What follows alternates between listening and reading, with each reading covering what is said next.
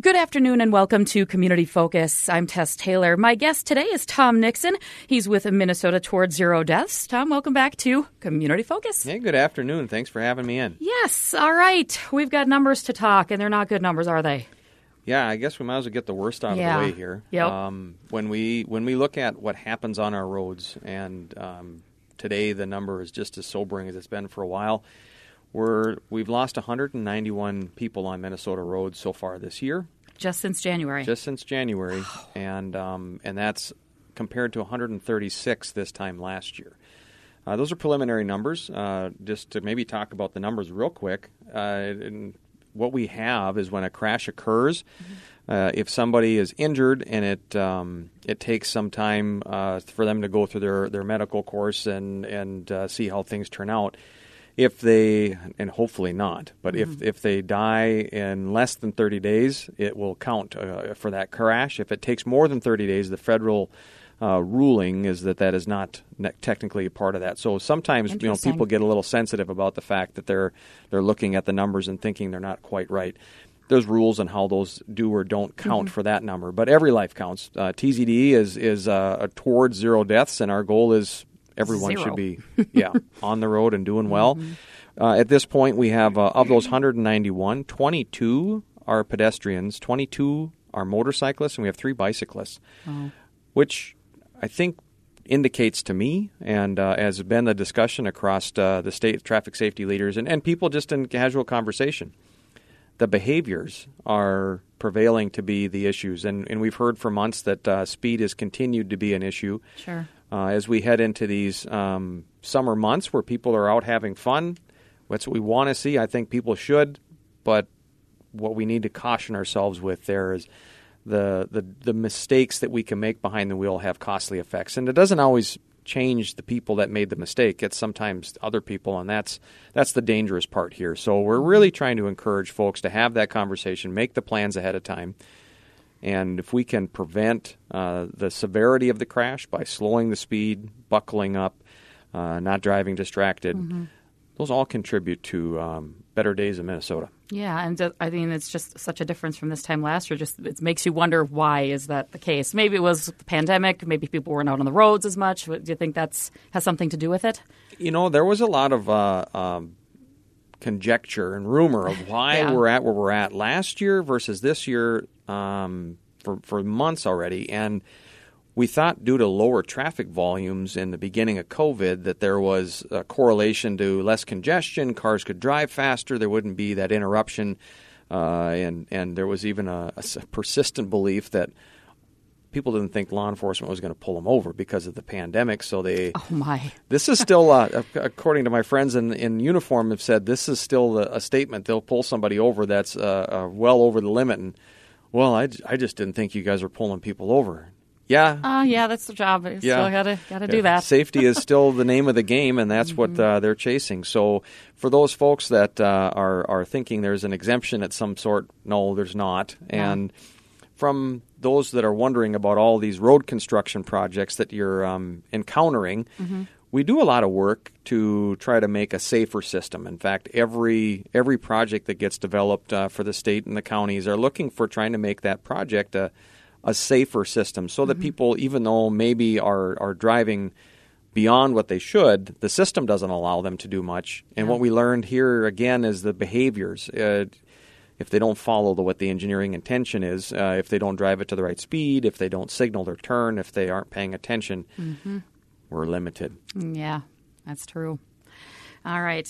Well, let's move on from the numbers to maybe talking about a certain subject. Like, summer is here, as we mentioned. More people out walking around and biking and cycling. Let's talk about some things that might be happening in that department. Yeah.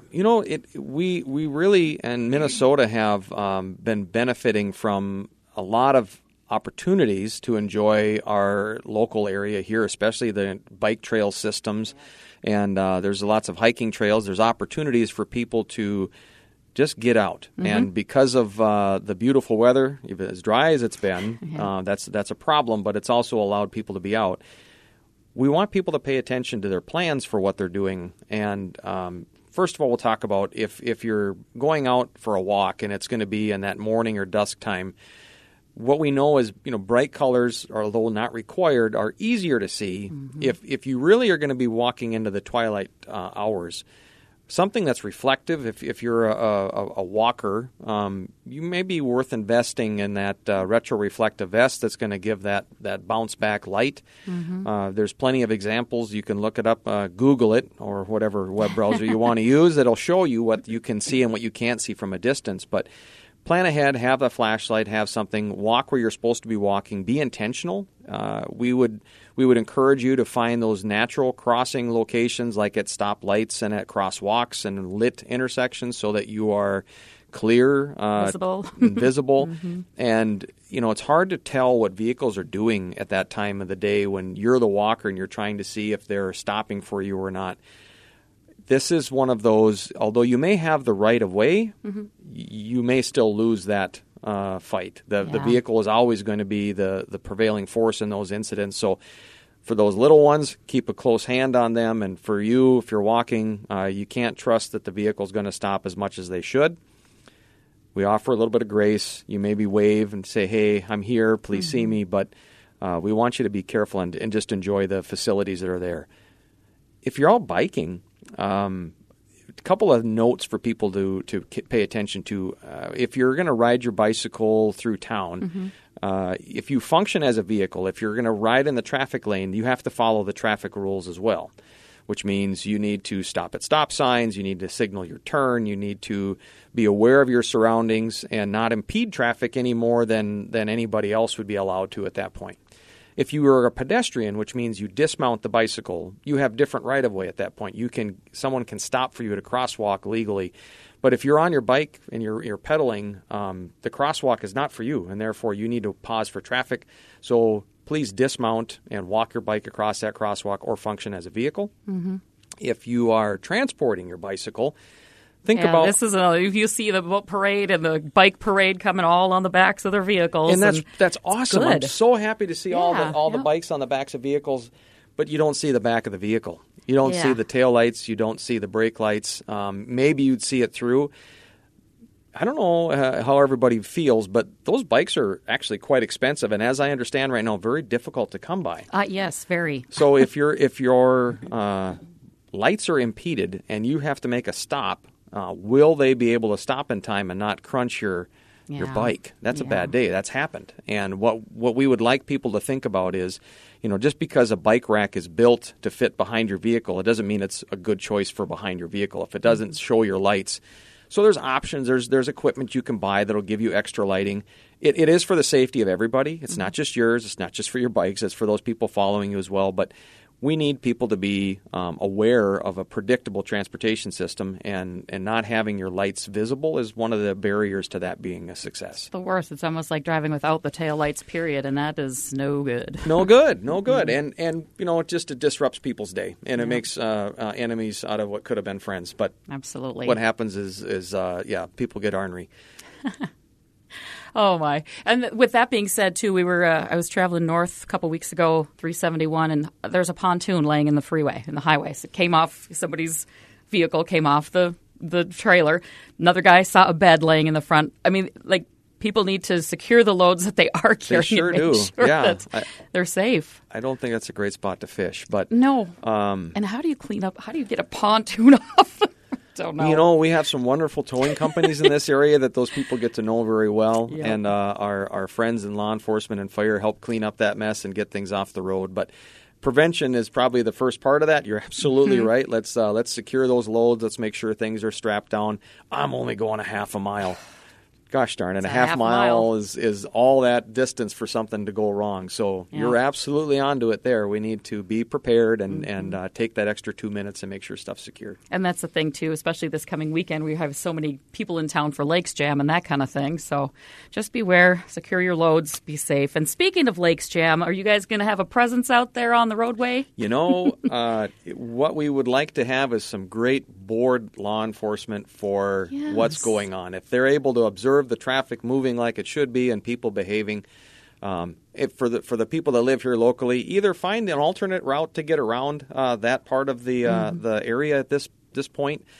Maybe take the detour, the not official detour, but get around there, or have have some patience There because you go. that it's frustrating. It's frustrating to be sitting in a traffic lane and be waiting.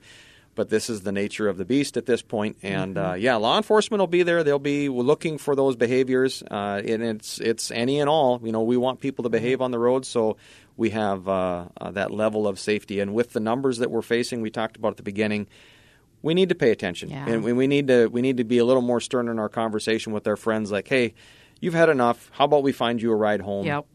We need to maybe step into a little bit of the uncomfortable because we're seeing too many tragedies. On the roads. We don't need that. And it's that personal accountability we've mentioned when you've been on before. You're right. It always is. If you own your own actions, a lot of the other things do not become a factor. Yeah. And I know before we let you go here, Tom, there was one other event that's coming up here on Saturday? Is it the 29th? 29th is next Tuesday? Next Tuesday. What is going on? So, Kearney Regional Medical Center, I just want to plug for them. They're going to be talking about this in a number of places, but they have an event to educate the public that there's enough tragedy that's occurred on these roads, and you're going to hear a story from a father and a husband of what can happen on the roads and how things don't go well when people don't do what they're supposed to be. Mm-hmm. They have an event planned at the Crosby Ironton High School at the Mayberry Auditorium June 29th at 6 p.m. And the title of it is Enough Tragedy. And we've had enough. Yeah. People need to own what's happening on the roads and their own behavior, plan ahead, and please, if you have the time, if you have a young driver, especially, yes. This is a great opportunity. This isn't a scare them type of incident. This is just an awareness that this is how this happens, and this is the look of the family that had to live with somebody else's poor choices. Yeah. Okay. And is that a free event to attend? It is a free event, yeah. Okay. Excellent. And there'll be some, Towards Zero Deaths has some equipment that'll be available there to help educate and experience. You'll be able to feel what it's like to wear your seatbelt in a 5 to 7 mile an hour crash. Wow. Or be involved in a rollover and have your belt on. They'll have some driving simulators. There's a number of things that are going to be interesting for you to come check out. So please go for it and listen in. There'll be more here. Thank you for letting us plug it here. Absolutely. And if you want to learn more about that specific event, Monday the 28th, we're going to have the folks in and talking more about it specifically. There what's you happening. go. So. Tune in. All right. Well, Tom, anything else you want to hit on before we let you go? No, I don't think so. Good. Thank you very much, and I just hope everybody enjoys the upcoming holidays. And please, one more time, have that conversation. Yeah. To talk with the people that you have the most influence over, and we'll have a great holiday. Let's do that. All right, Tom, thank you so much. Thank really you. Appreciate it. Tom Nixon, my guest today. He is with Minnesota Towards Zero Deaths. I'm Tess Taylor. That's today's edition of Community Focus. And remember, you can listen to Community Focus anytime online at our website. That is 1067wjjy.com. You can also pull it up through our free downloadable app, and that is powered by Cuyuna Regional Medical Center.